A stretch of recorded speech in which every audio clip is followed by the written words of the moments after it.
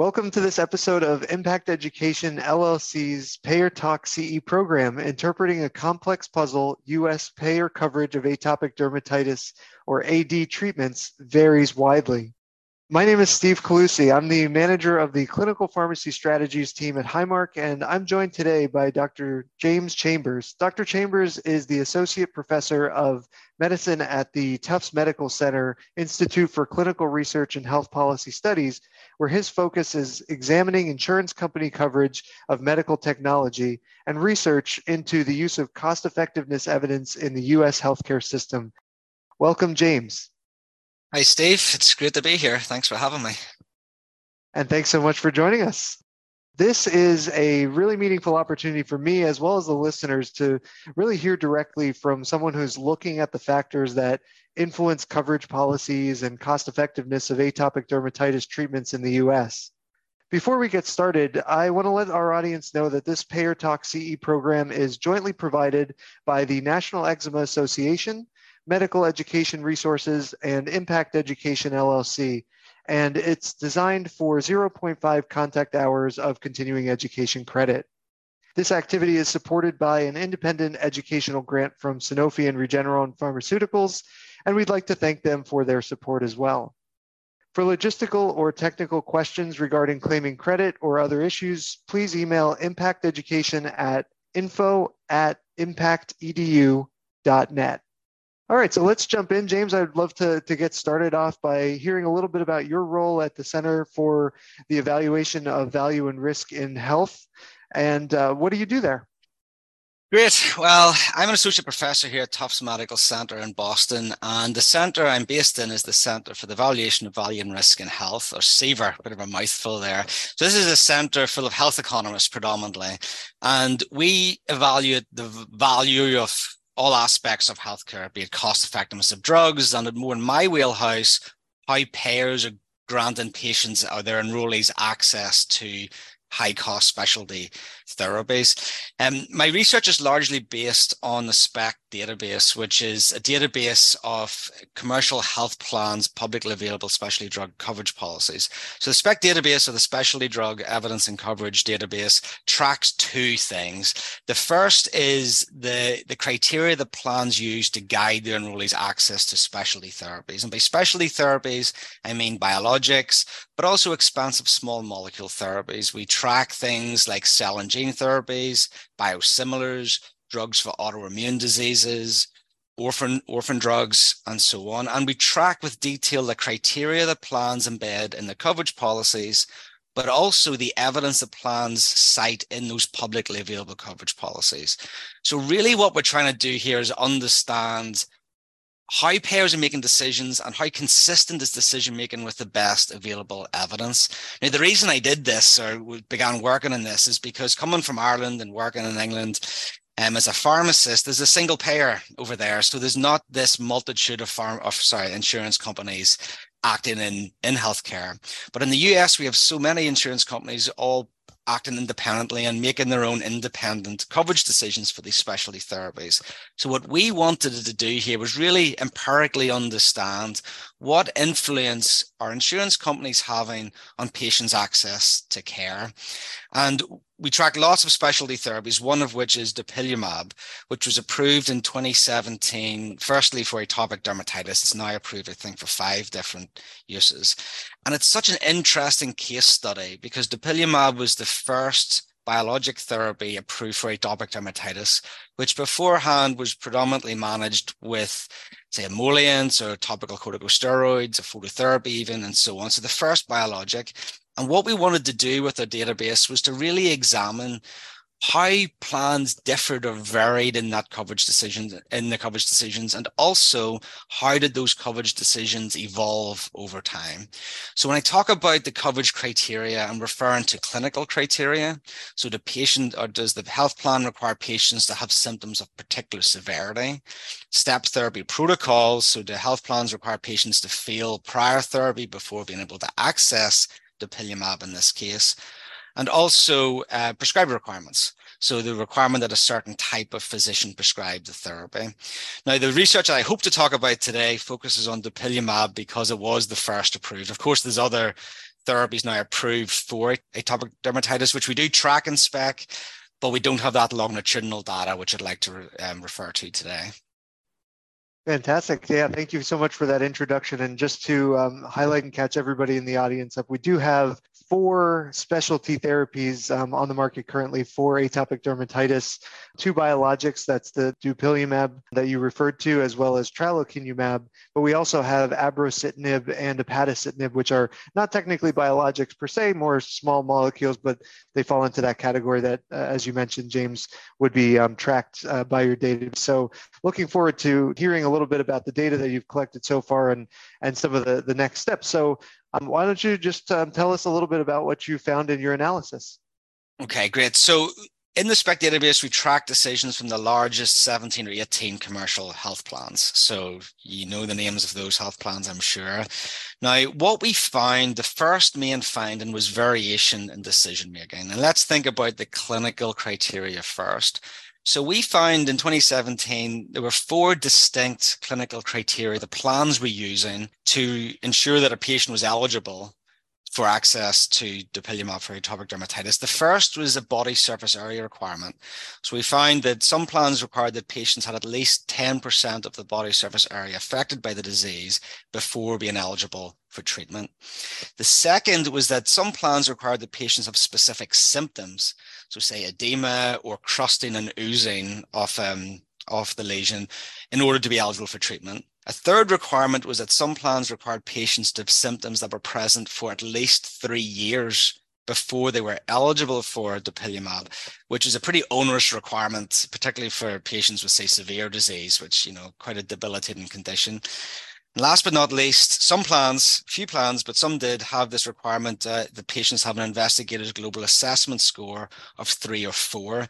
Now, the key here is that not every health plan included all of these requirements. In fact, no health plan did.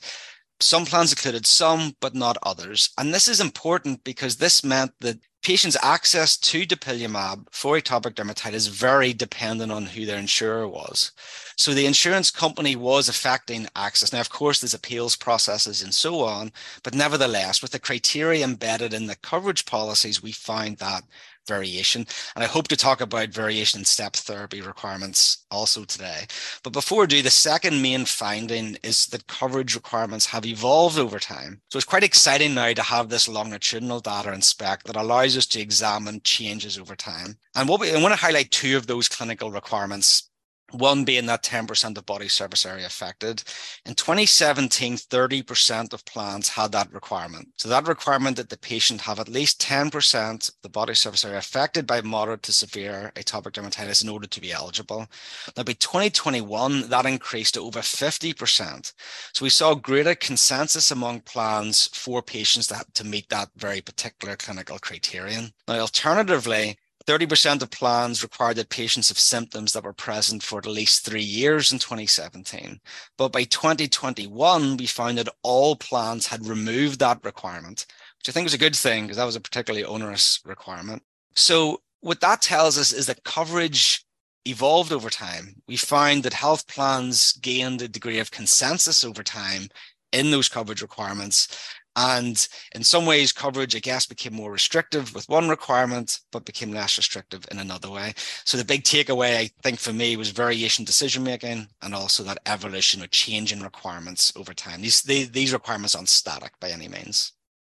Yeah, that's so interesting. And I love the way that you put that there was a growing consensus over time. I think that's a really interesting point because, from the health plan perspective, when a new therapy comes out and, really before dupilumab, there was not much in the way of, advanced therapies for atopic dermatitis. But when a new therapy comes out for a disease like atopic dermatitis, where there's not a lot of options at the moment for that severe of disease, it's somewhat of a scramble for health plans. And you would imagine that each health plan, as you pointed out, is making their own decisions based on their own clinical analysis of the best available evidence at the time, which I'm sure the evidence has advanced significantly since it first came out on the market as well. But one part of this analysis that all health plans do is what's called a market level analysis, where they go out onto the web and look for other health plans criteria, try to determine what are other plans doing? Are we in line? Are we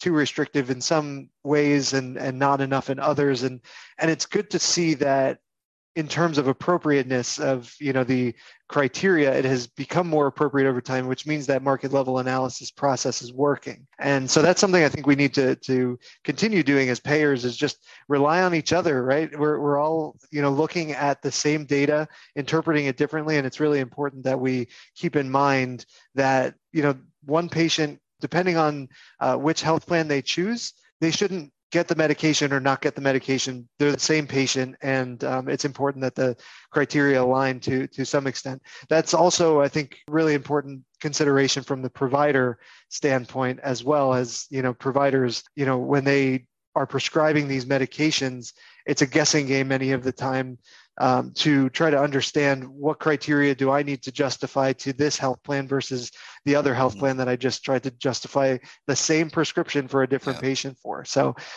great to hear about the finding that the consensus is being reached more over time. So speaking of prescribers, I want to also chat with you a little bit about your findings with regard to prescriber requirements. And so one thing that we've heard a lot about in the previous few episodes of the PayerTalkCE series, which if you're listening to this but you haven't heard the other episodes, I really encourage you to check them out. But one thing that we heard about previously is restricting patients to certain providers has its challenges. And so are we seeing a lot of payers restrict prescriptions to dermatologists and allergy specialists, or are we seeing that payers are allowing prescribing of these therapies by generalist physicians, like primary care physicians who are going to be working in consultation with those specialists? Yeah, that's a great question. With the SPEC database, this is one of the access criteria we track, and overall, so not focusing on dupilumab and not atopic dermatitis, but specialty drugs more generally, we've seen an increase in the use of prescriber requirements over time. So from 2017 through to 2023. From my perspective, that's not so much health plans becoming more restrictive. It probably reflects greater precision and more detail in these coverage policies. Much to the challenge my research team is that these coverage policies have become much longer and more detailed over time, and health plans are, dictating more with respect to this, prescriber requirement. Now, I would see it more for rare diseases than we would for these chronic diseases, but we do see it for chronic diseases here as well.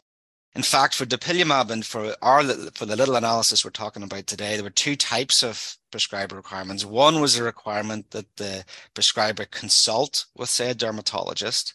The other was that the prescriber was a dermatologist, so it was prescribed by a specialist. And in 2017, we found that 60% of coverage policies included a prescriber requirement, and 2/3 of those prescriber requirements was a requirement for a specialist, meaning the dermatologist, to prescribe the therapy.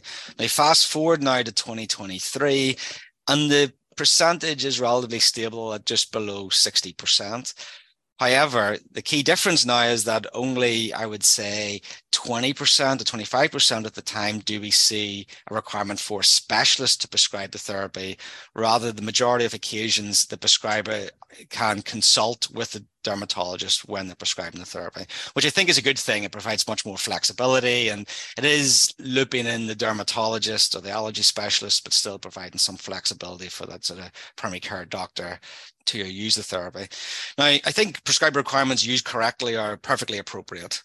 So, one of the therapies we track in SPEC is for spinal muscular atrophy. I don't think it's a restriction requiring a neurologist who specializes in SMA to prescribe a gene therapy for SMA. In this case, I do think it provides a hurdle in some cases for patients, maybe additional co-pays for the patients, not only to see their primary care doctor, but to also see the specialist. In some ways, it could be a good thing, though. I mean, particularly for specialty clinicians, most likely can better predict which patients would respond best to dupilumab in this instance, or any atopic dermatitis therapy. So you maybe get better tailoring of therapy there. So that is something that we hope to watch moving forward, is just how that prescribed requirement is used. It certainly seems to be being used more often. But I guess in a number of instances, it's maybe a good thing, an appropriate thing. Yeah, and to your point, I think it's all about the phrasing, right? We love to use terms like requirement instead of restriction, because it has a a slightly more positive spin to it, but point taken, absolutely. And, it's interesting. I published a study recently on migraine therapies and found a very similar trend in terms of prescriber requirements, that about 95% of the plans that required some kind of prescriber requirement had similar language written, the prescription was written by or in consultation with. So it's interesting to see that trend seems to be crossing different disease states as well. Yeah, I mean, just a quick point of prescriber requirements. I mean, I think for patients based rurally who need to see a specialist, that can be an additional challenge for them. Maybe not so much for atopic dermatitis, but for other rare disease potentially. But good points. Absolutely. And I think that's a really important aspect to consider is the social determinants of health. And, even if a prescriber is 15 minutes driving away, it doesn't sound necessarily like too big a barrier for patients. However, depending on those social determinants of health, it could be impossible for them to make it there. So, maybe their PCP is closer, televisits, things like that can help. And that was some of the information that we talked about in the first episode of this Payer Talk series. So again, in case you haven't checked that out already, make sure to give that a listen. So I want to move on into something that you mentioned earlier, which is the step therapy requirements as well.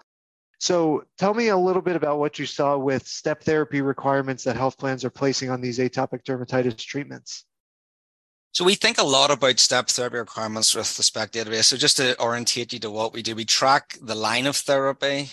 So the payer line of therapy, so the cover line of therapy, and also what are the therapies the patient has to step through or try and experience treatment failure before they can access a particular therapy. Now, we found for dupilumab for atopic dermatitis that 2017, 90% of coverage policies included a step therapy protocol. And in 2015, that reduced to just over 50%. So we did see a removal of step therapy protocols over time. On top of that, we found off step therapy protocols, the average number of steps declined from almost an average of 3.5 treatments to an average of 2.5 treatments. So takeaway here is that we see fewer step therapy protocols, and off the step therapy protocols that do exist, we see an average, a smaller number of steps or fewer steps embedded in those step therapy protocols. Now, I looked at 2023 data before I spoke with you today, and we still find there's lots of different flavors of step therapy protocols amongst these policies. So in 2023, we see 5 different variations of step therapy, which, I think is notable. Now, just to recap on dupilumab for atopic dermatitis, it's approved for patients whose disease is not adequately controlled with topical prescription therapies. So this is a requirement, or this is embedded in the FDA indication.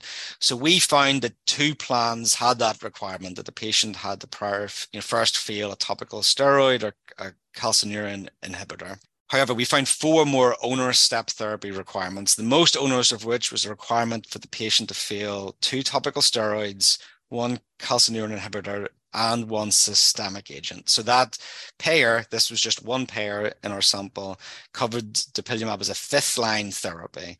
With the majority of other plans, it was either 2nd line or 3rd line. So we did see variation there in the number of steps. And I think this is important because, again, it speaks to the variation in patient access criteria. Depending on who your insurer is, will really affect your path to get dupilumab for atopic dermatitis.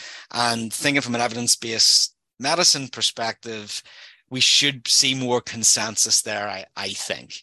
Of course, every plan is a different patient population and the different budgets and so on, but nevertheless, that seems more variation that would seem warranted. I do think in step therapy more generally, there needs to be great flexibility there. And I know there's some legislation, some state legislation, some national legislation that is debating this.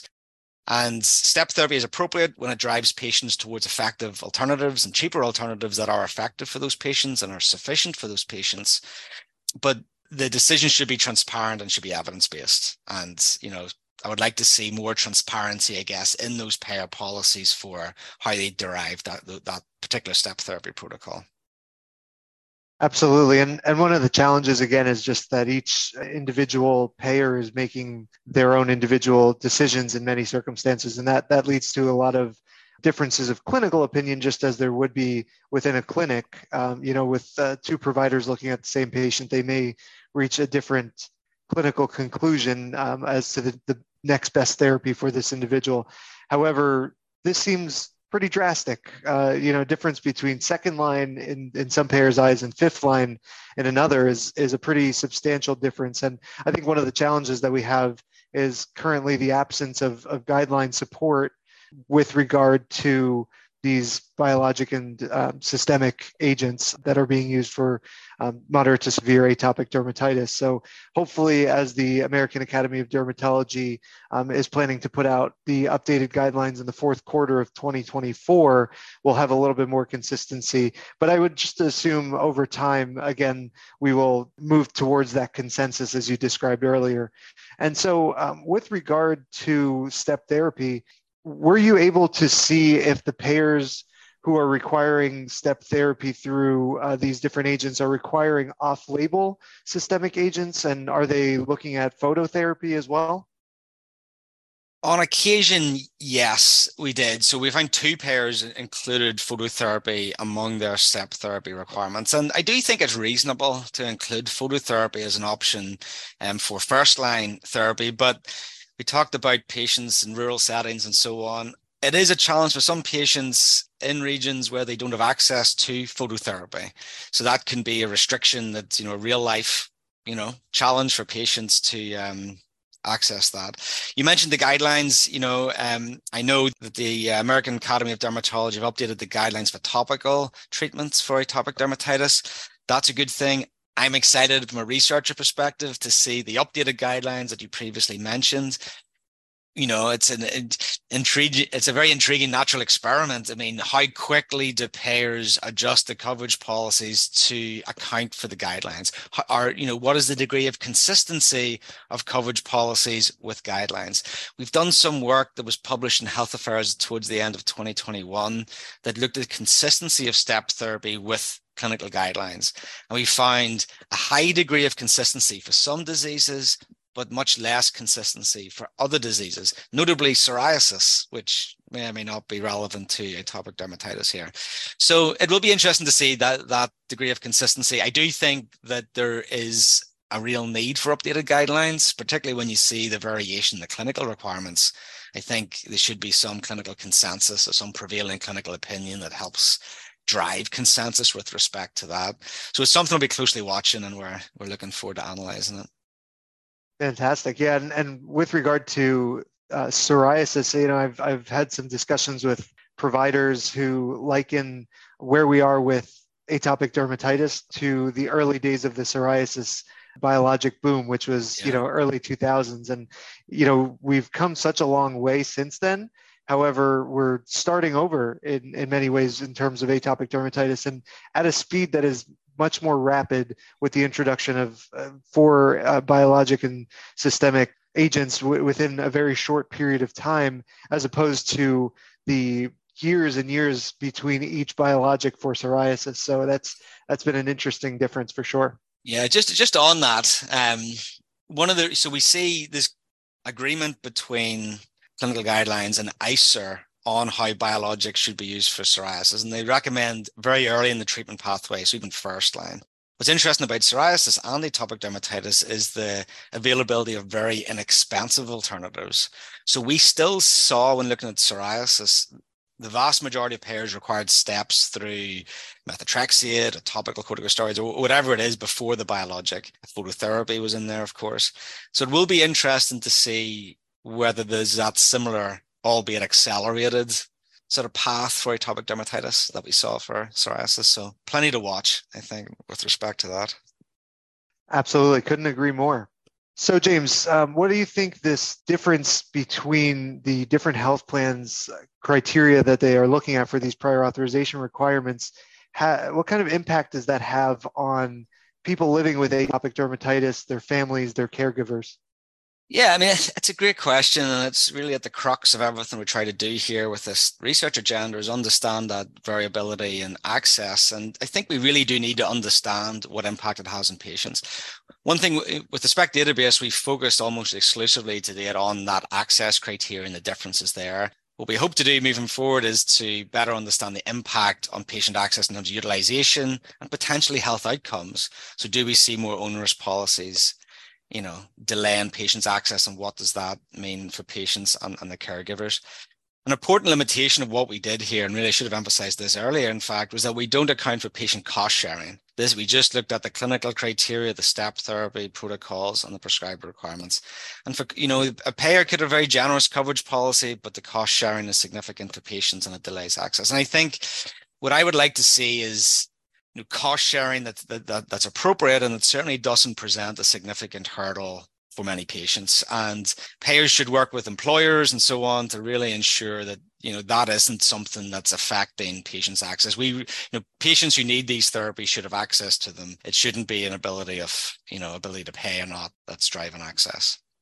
I certainly agree with you on that, and that is definitely a point that has been echoed in some of our previous episodes of this Payer Talk series. The idea that you can go through all of these hurdles, the doctor says it's appropriate, you as the patient agree to this therapy, and then the health plan even agrees to pay for it, and then you still can't afford it. That's a barrier that I think absolutely needs to be overcome.